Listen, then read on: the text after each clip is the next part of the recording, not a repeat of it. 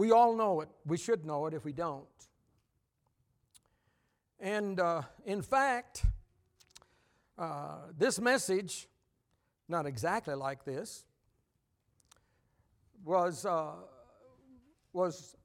I guess he preached it back in from a book I have back in 1925. That's before my time. And it was by Dr. J.G. Morrison, a great holiness preacher. And this message tonight, and I know sometimes, a lot of times, people want to, how can I say it? I can't think of the right word. They want to streamline everything. And I know this is a basic truth tonight, but friend, this is what our church, what I'm going to bring to you tonight, this is what our church was built upon.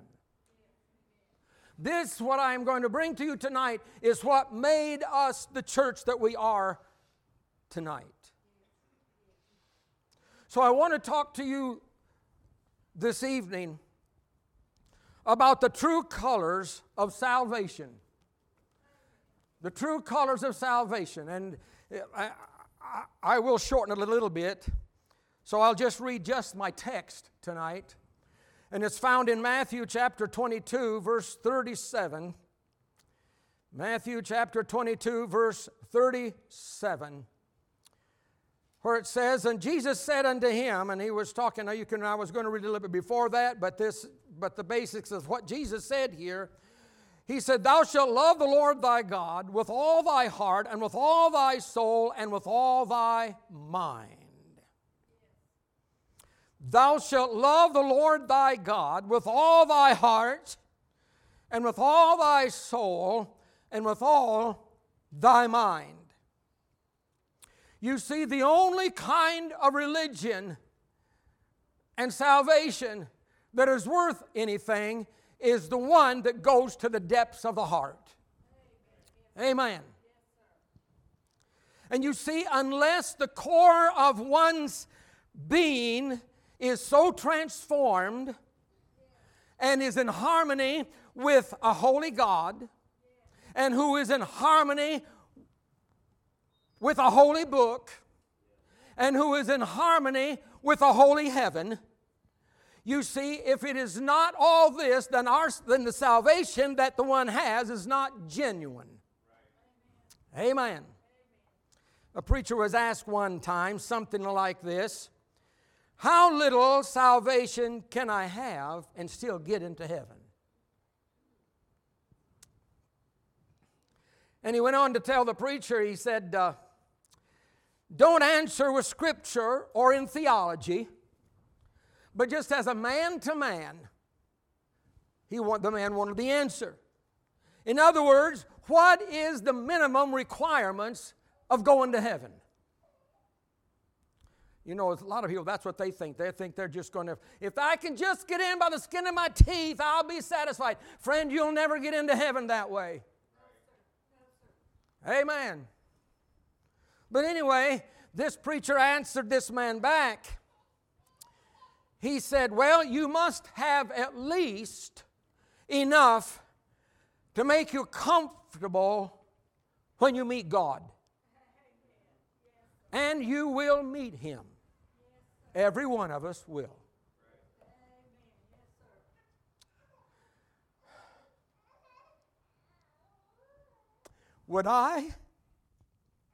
Would you be comfortable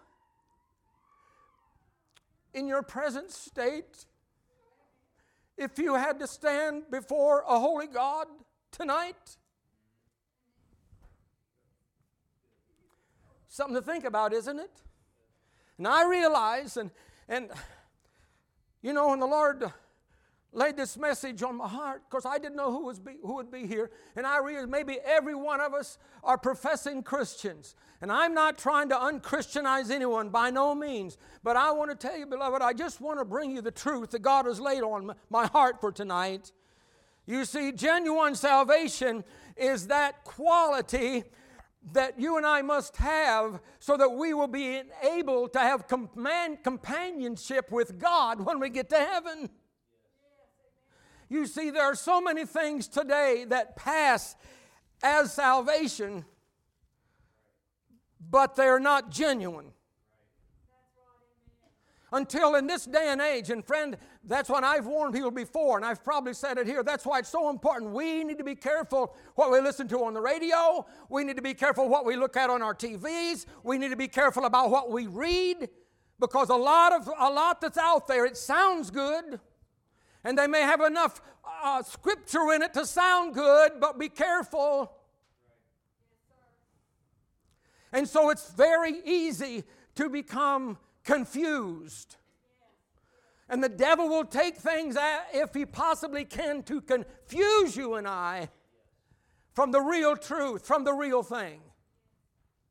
It is said that there was a portrait artist. And when an artist is painting a portrait of a person, there are so many different shades of paint and color. And sometimes that portrait artist, because he has been studying and looking at those shades, sometimes his eyes would get to the place where he could not really differentiate the different shades of color that he should. And so would that artist cure that? Well, he would take the primary colors and he would look at those, wash his eyes with those primary colors. Now, I don't mean actually, but by looking at them. And then when his eyes and so forth, he would get used to seeing the primary colors. Then when he went back to painting, he would be able to see the difference between all the other shades that he needed to use. Friend, this needs to be done in our own hearts spiritually, so that we can know the true colors of true salvation. Hallelujah. So I want us to look tonight at God's Word about the true colors of salvation and what they are. Remember, it's God's Word, and God's Word says in 2 Timothy 3:16 that all Scripture is given by inspiration of God. So you see, there is no salvation, there is no forgiveness, there is no peace found anywhere else except in God's holy word. This is what I stand on. This is what you and I can stand on. That will never fail us and never let us down. Praise the Lord. So let's look. What are the true colors of real salvation? First of all, we need to look at what are the true colors of genuine regeneration. You say, oh, preacher, I know what regeneration is. You would be surprised of the people who are confused of what it means to really be born again and regenerated in their heart. You see, there is so much today that passes off as the new birth. Come on, folk. But it fails to come up to God's standards. We are living in an age today when it's easy believism. Now, please don't misunderstand me. I hope no one does. No, we do not. God is not hiding somewhere and hard to find. He's there closer. He's as close as a breath itself. But on the other hand, just an easy believism that does not really change the heart. Amen. Just believe, that's all you got. Well, the devils believe. You see, so a person who is genuinely born again and regenerated, and if you take that word regenerated, that means given new life. You remember when you were out in sin, you were dead in your trespasses and sin. But you see, when you give your heart to Jesus Christ, He comes in, forgives you, He gives you spiritual life, and you become a living being through the Holy Spirit. And friend, I want you to remember this, because we will be getting to some of the Holy Spirit in a few minutes. And remember, we do receive the Holy Spirit when we are born again. Yes, we do. In fact, the Bible says that if we do not have the Spirit of Christ, we are none of His. But hopefully we'll get, so just hang on to that, if you will. So what happens when a person is genuinely regenerated, converted? Used to use that term a lot, didn't they? They got converted. Don't hear that too much anymore, do they? First of all, a genuine, converted individual will have a real love for his fellow men. Amen. God's word says, "Hereby shall all men know that ye are my disciples, if ye have love one to another." You see, if we are truly regenerated, that means there will be no more grudges. Now, friend, I'm not talking about holiness here. Well, I am, but I'm not talking about the second work of grace. Some people have the idea, well, when I get sanctified, then I'll do this or quit that. Oh, no. When we are genuinely born again, all grudges, all bitterness, all hatred, the get even spirit, they are gone from our heart. Could a heart with those things in it, could it be comfortable in the presence of God? I don't think so. And then again, a genuinely saved person will deal with other people with complete honesty, exact honesty. Amen. God's word says, "In this the children of God are manifested, and the children of the devil. He that doeth not righteousness is not of God." Now, I didn't say that. That's what God's word says. Amen. You know, people make so much excuses. They'll say, well, the devil made me do it. Nonsense. The devil can't make you do anything. You say, oh, yeah, preacher, he meant. No, he didn't. You make the choice. Oh, he tempts, yes. And I agree, he makes things look awful inviting, but friend, we're the main ones that make the choice. Amen. So a genuine Christian, a genuine saved person is honest. In other words, honesty will go to the very root of his being. In other words, he's honest whether it's convenient or not. He'll be honest whether it's easy or not. He'll be honest whether others are watching or not. Amen. And when I was studying this, I just thought, you know, I don't know, maybe some of you noticed, we've got a different van than we had the last time we had our van here. That old green van, it had so many miles on it, it began to have trouble. So we had to get something else. And so I sold that old green van to a good friend of ours. You said, you did? Yeah, I told him what was wrong. I told him how it worked, what didn't work, and whatever, you know. In fact, he kind of runs our son, he knows who I'm talking about, Jackie Hintz. He has kind of a junkyard and sells cars, one thing or another, repairs, whatever. And so I sold it to him. He's a member of my brother's church, my brother pastors. And so he took that old van, worked on it, you know, got it to running, was running good. And he sold it. Now, how did that good Christian man run in a car? You said, no, you say, trust a car lot, the car dealer? He told me, he said, I told that lady, I told him how it worked with you, what the transmission did, and one thing another. And I told her exactly, and he asked her, well, do you still want it? And she said, yes. Honesty. Honesty. Now, it maybe would have been more convenient for him than just to, well, she won't know the difference, you know. Just, oh, Lord help us. In other words, a genuine Christian, I'm not talking about being sanctified, I'm talking about being born again. Amen. A real born again person, they're honest. They're honest on the job. Amen. Won't steal time from their employer. They're honest at home. They're honest with their wife or with their husband, whichever way you want to put it. They're honest with their children. They're honest. Amen. And they're honest, my friend, because what was dishonest has been forgiven and removed from their heart. Praise the Lord. Then another thought. A genuine case of the new birth it places one in the place where it will not commit sin. God's word says, whosoever is born of God doth not commit sin. Amen. You see, a person cannot be a Christian and a sinner at the same time. Right? That's logical.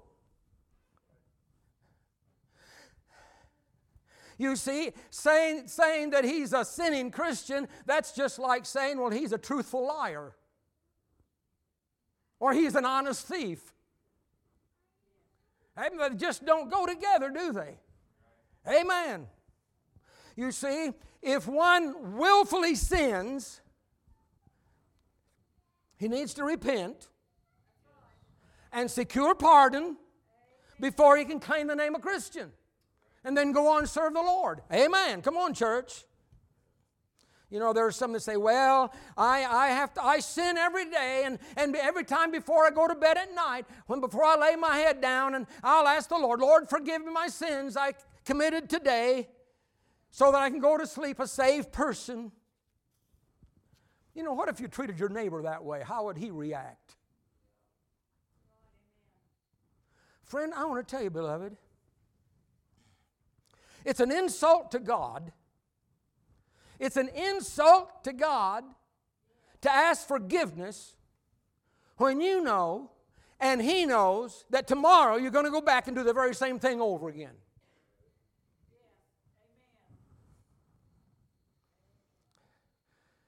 It's an insult to God's mercy and to His intelligence to ask forgiveness for offenses that you're not willing to quit. Amen. Lord, help us. Notice what God's Word says. He that committeth sin is of the devil. Lord, help us. And then again, being genuinely converted, born again, it'll turn one away from worldliness. I didn't say being sanctified. I just said being born again.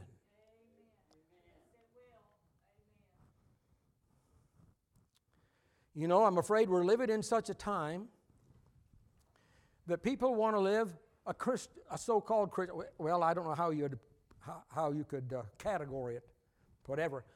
But they want to live as close to the world as they can live, and yet still be a Christian.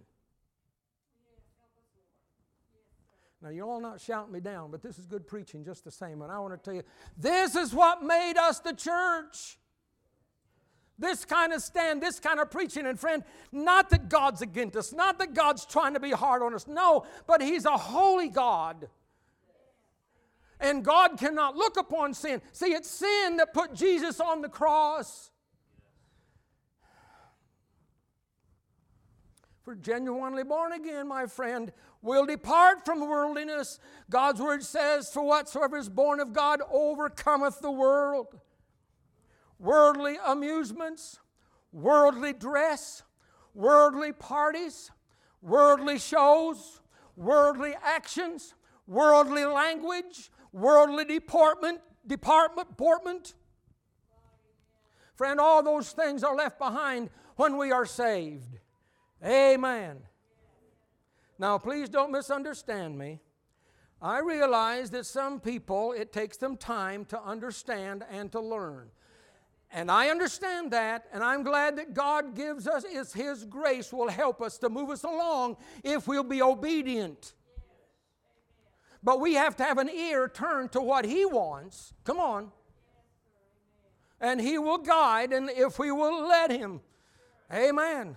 And friend, remember, God, He does not change the standards for me or for you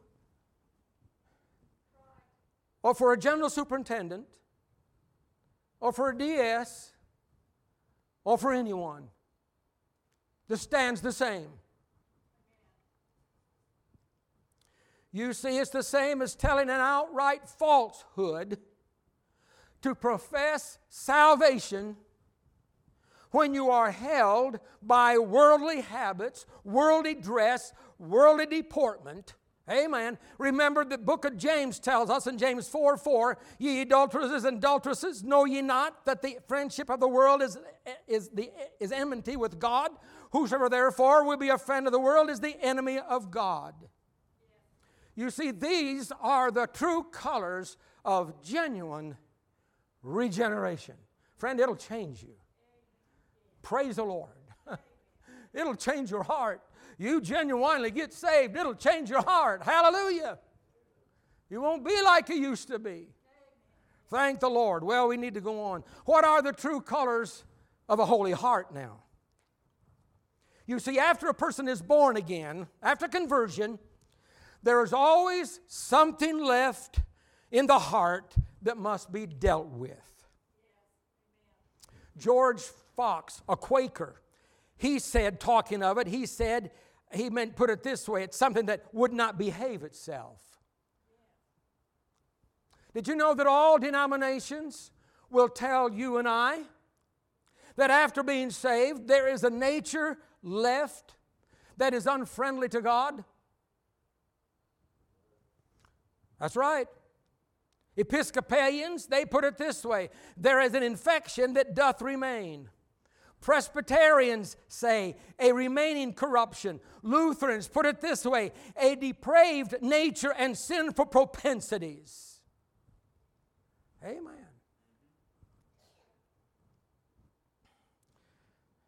I know we was talking to Brother Smith today. We had a good visit, good meal together. And we were telling him, when we are home, now don't fall off the pew, okay?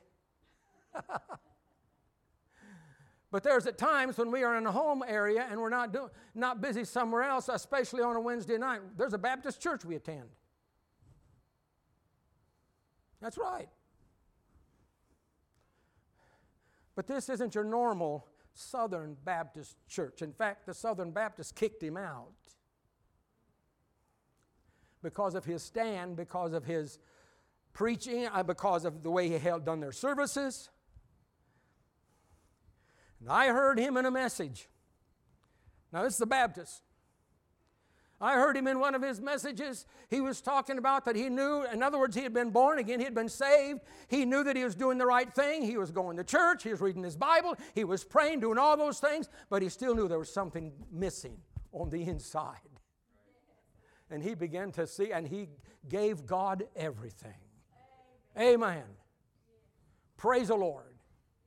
Well, how does this nature manifest itself in the believer?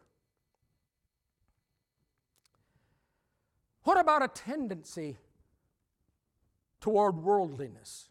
Now, friend, I can't tell you exactly what is and what isn't worldly for you. But if you seek God, He will let you know. Amen. Amen.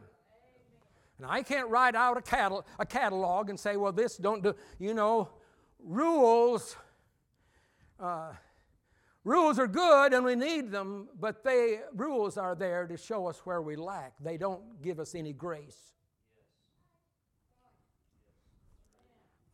So I cannot tell you exactly what worldliness might be for you.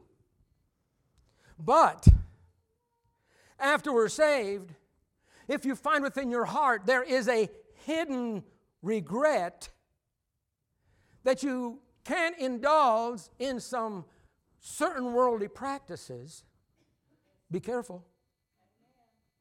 If there is a secret sign that the Christian way is just too narrow,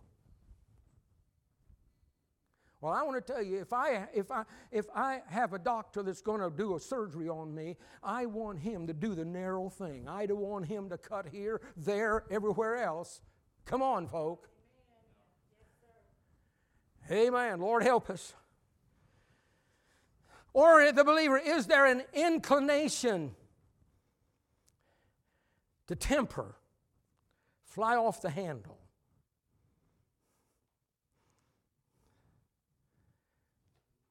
Oh my, Lord help us. A peevish disposition. I'm peeved. I didn't get my own way.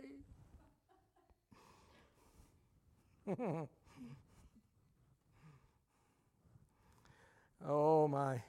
I remember, now this is not near here, but I remember a Nazarene church that they decided that they were going to redecorate the interior of the church. And so they got together, the board and whatever, and they decided that they would paint the inside of the church green. They all decided they wanted it green. I guess that's all right if you like green, you know. Not greenbacks. Most of us like those. They decided they'd paint it green. But you know what? Then they couldn't decide and come together on what shade of green. So finally the poor pastor, what he did, if I remember correctly, he painted up the wall one shade of green, from there to the ceiling the other, and the ceiling the third. He just tried to satisfy every one of them. Oh, Lord, help us. A stubborn self-will. Oh, God, help us. Lord, help us. Or what about, I'm talking about how the carnal nature, how this thing, how it will manifest itself in the believer. Come on. Oh, yes, we know we've been born again. We know they've been saved. But, oh, beloved, that thing just wants to rear up its head once in a while. You know, that self-will, got to have it my way or not at all. Or what about the pride that a person can have? You know, preachers used to preach more about pride. Lord, help us. Lord, help us if you got afraid to do it. Come on. Amen. Lord, help us.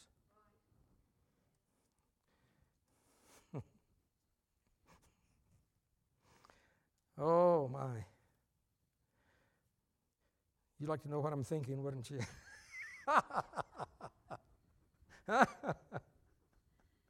Oh, how many of you like antique automobiles? You men like antique automobiles? Oh, come on, sure, most of us we do. We're at least at least interested. You can take an old Model T Ford. You can find them, and men have taken those old things, and they have polished them up and redid them and repainted and everything else, and they look, in fact, it looked better than when they were new, but you could still tell it's an old model, couldn't you?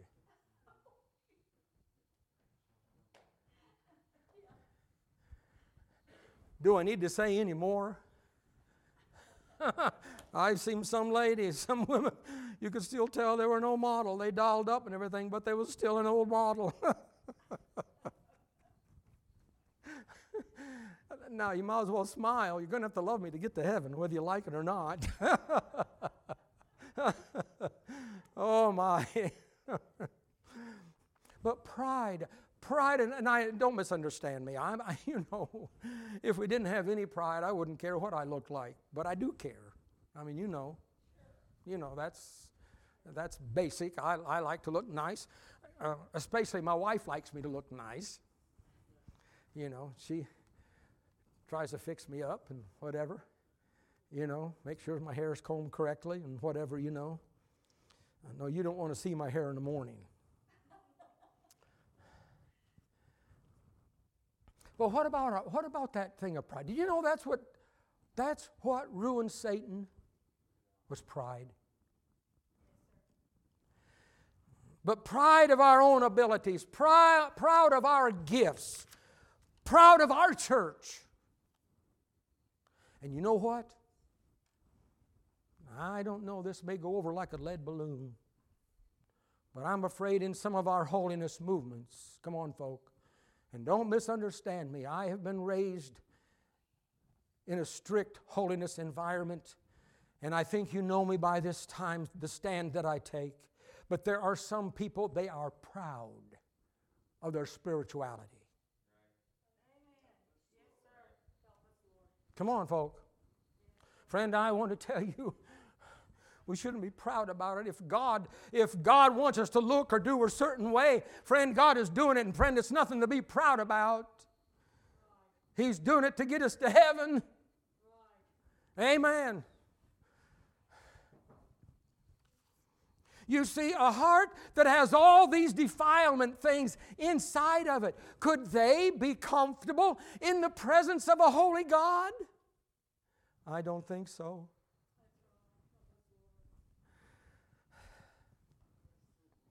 Well, I'm glad, thank the Lord, that God shows us that there is a second definite work of grace provided by the blood of Jesus to meet this need, to cleanse our heart. Hallelujah. You know, John the Baptist, he spoke of it. He said, it says in Luke 3:16, John answered, saying unto them all, I indeed baptize you with water, but one mightier than I cometh, the latchet of whose shoes I am not worthy to unloose. He shall baptize you with the Holy Ghost and with fire. Friend, I want to tell you, this is a burning baptism of the Holy Ghost that was poured out on the church on the day of Pentecost. And friend, when it got into the hearts of that early church, you know what happened to them? It radically changed them. It changed, a cowardly Peter into a stalwart witness for the Lord. They got rid of all their pride, their worldliness, their peevishness. They didn't care who was going to be first. Remember the disciples before Pentecost, how they would argue, well, I'm going to be first. No, I'm going to be first. They didn't care after Pentecost. Hallelujah. As long as people were saved and as long as God's kingdom was advanced. Praise His name. Now, I want to give you some wonderful truths about this second work of grace that it'll do. Some wonderful truths about it. You see, one thing is that it will keep us from blame before a holy God. Well, hallelujah. Thank God forever. It'll keep us free from blame before God. Maybe not before men, but before God. When our hearts are totally yielded to Him, thank God, and are wholly set on pleasing God, though we have a lot of faults, and we may fail once in a while, but yet, beloved, because of our heart being clean, 1 Thessalonians 5:23 says, and the very God of peace sanctify you wholly. That's completely, W-H-O-L-L-Y, holy. And I pray, God, your whole spirit, soul, and body be preserved, what? Blameless unto the coming of our Lord Jesus Christ. Hallelujah. Thank the Lord. And you see, this second work of grace is able to place us where we are saved to the uttermost. Now, I know a lot of times a person being saved from the uttermost, we'll think, well, from the guttermost to the uttermost. Well, it goes further than that. I believe He can take us and save us all the way to heaven. Pray, that's the uttermost. Praise His name. It tells us in Hebrews 7:25, He is able to save them to the uttermost that come unto God by Him, seeing He never liveth to make intercession for them. Friend, He is interceding. Hallelujah. I don't know what that does in your heart, but when I think of the Father, that Jesus before the Father and the blessed Holy Spirit, even at this very moment, He is interceding for His children. He prays for us. He prays for us. Thank God forever. Hallelujah. Oh, thank God. And I want to tell you, the Father always hears the prayers of the Son. Thank you, Jesus. Thank the Lord. And again, this second work of grace, it imparts a wonderful fullness to an empty heart. The disciples at Pentecost, it said they were all filled with the Holy Spirit. And remember, they went through a time of persecution. They prayed again. And again, it said that they were filled with the Holy Spirit and they spake the word of God with boldness. And you see, beloved, the promise to the sanctified soul is the promise of the fullness. Paul said, be ye filled with the Spirit. And if you study that verse, that doesn't mean to be filled one time. That means to be filled and keep on being filled. That means being living filled over and over again. Friend, that's why we have revival, church. So that we can be refilled, so that it can be renewed. Hallelujah. Bless His name. Well, I need to quit. This, beloved, These are the true colors of full salvation. A clean, holy heart, freed by the Holy Spirit from all taints and tendencies and dispositions of the carnal nature, filled with the perfect love of God and man, without blame before Him in love, and to grow more and more into the maturity of the fullness of God. And friend, maybe you've made those 2 trips to the altar. If you have, the Lord bless you. I don't want to take anything away from you. By no means. But friend, that's just the beginning. Those are not goals in themselves. I don't know if I've ever used this illustration to you all when I've been here before, but I probably have. But you know, when my wife and I, before we were married, I knew her. We didn't date very long, but anyway, we wrote letters. And then, when we met before the preacher, and we said our vows, and I consecrated myself and committed myself totally to her. I said all other loves, goodbye. Come on. No more flirtations. No one else. My focus is on her and her alone. Amen. Friend, that's like the spiritual experience of a person.